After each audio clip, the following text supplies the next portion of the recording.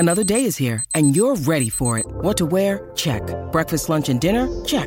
Planning for what's next and how to save for it? That's where Bank of America can help. For your financial to-dos, Bank of America has experts ready to help get you closer to your goals. Get started at one of our local financial centers or 24/7 in our mobile banking app. Find a location near you at bankofamerica.com/talktous. What would you like the power to do?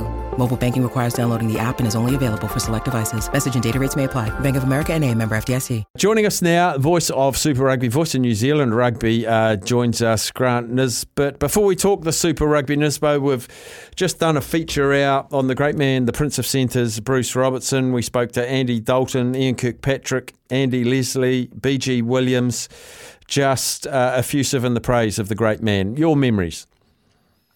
Yeah, fantastic player.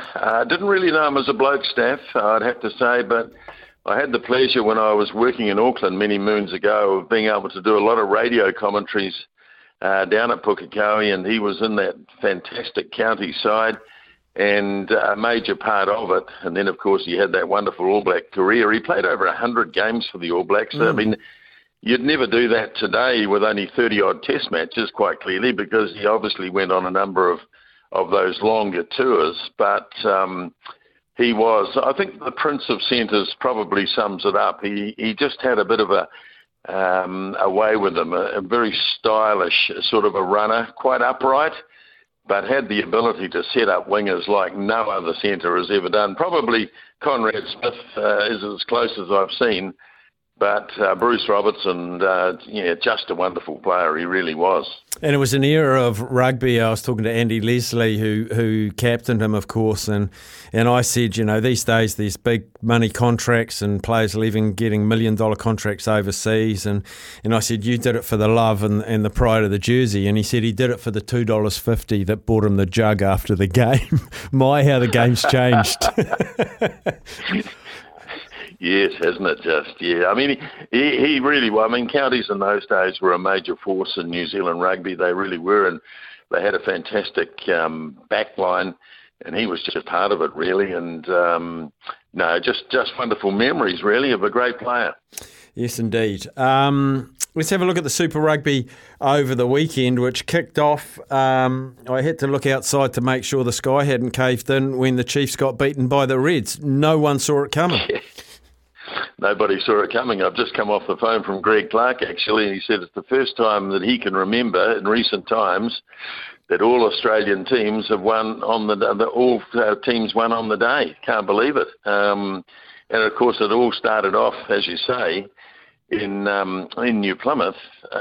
You'd have to say that the Chiefs took their eye off the ball a wee bit. Kind of underestimated. They'll probably deny it, but it's got to be said to be true that they took their eye off the ball and let the Chiefs, effectively win the game. I know it's really difficult getting towards the end of the competition. You look at the All Blacks and you say, we've still got to rest him in a game. We've still got to rest him in a game. The Hurricanes are in the same dilemma now. They've got to rest Geordie Barrett and Ardie Savia. And they've got 3 derby matches. What are they going to do? The mail is they're going to leave them both out this weekend against the Chiefs in Hamilton. So it's a real dilemma, I know it is. But, the Chiefs are better than that. They are certainly better than that. The Reds aren't very good, let's be honest. But they just turned up on the day.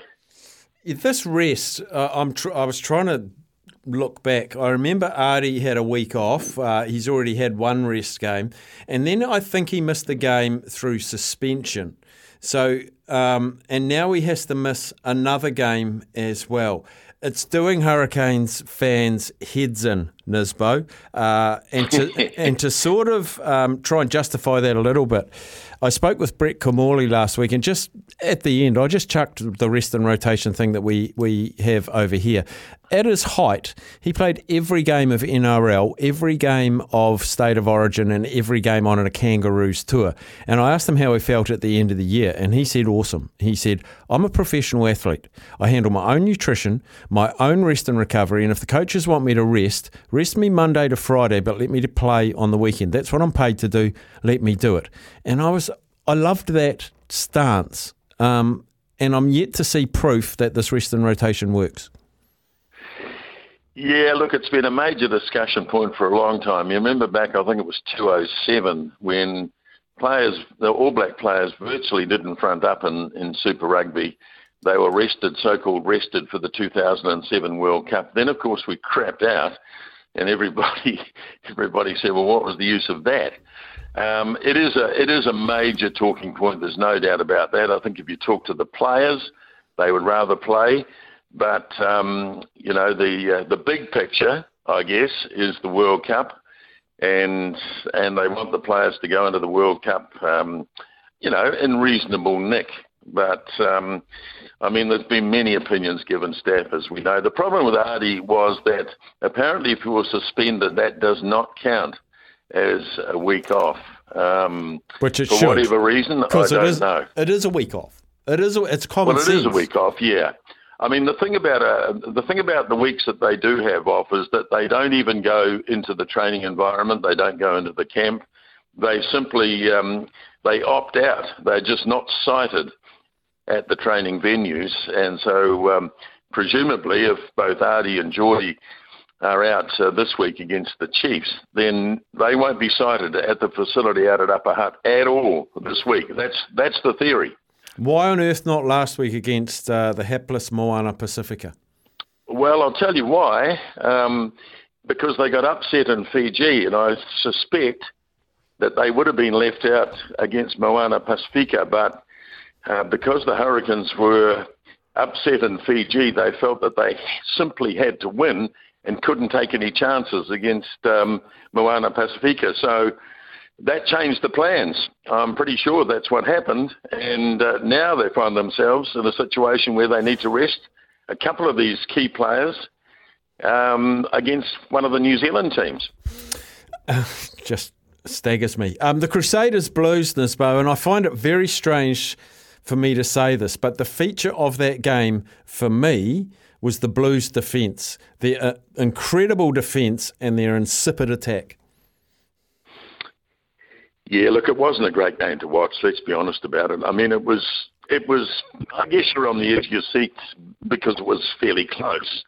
It should have been a lot closer. How the hell the referee missed that knock on, I'll never know. But anyway, that's another story. But, yeah, look, the defence on both sides was quite outstanding. And, dynasties have been built on defence, Staff, and the Crusaders in particular have been pretty tough to crack over the years, particularly on their home ground.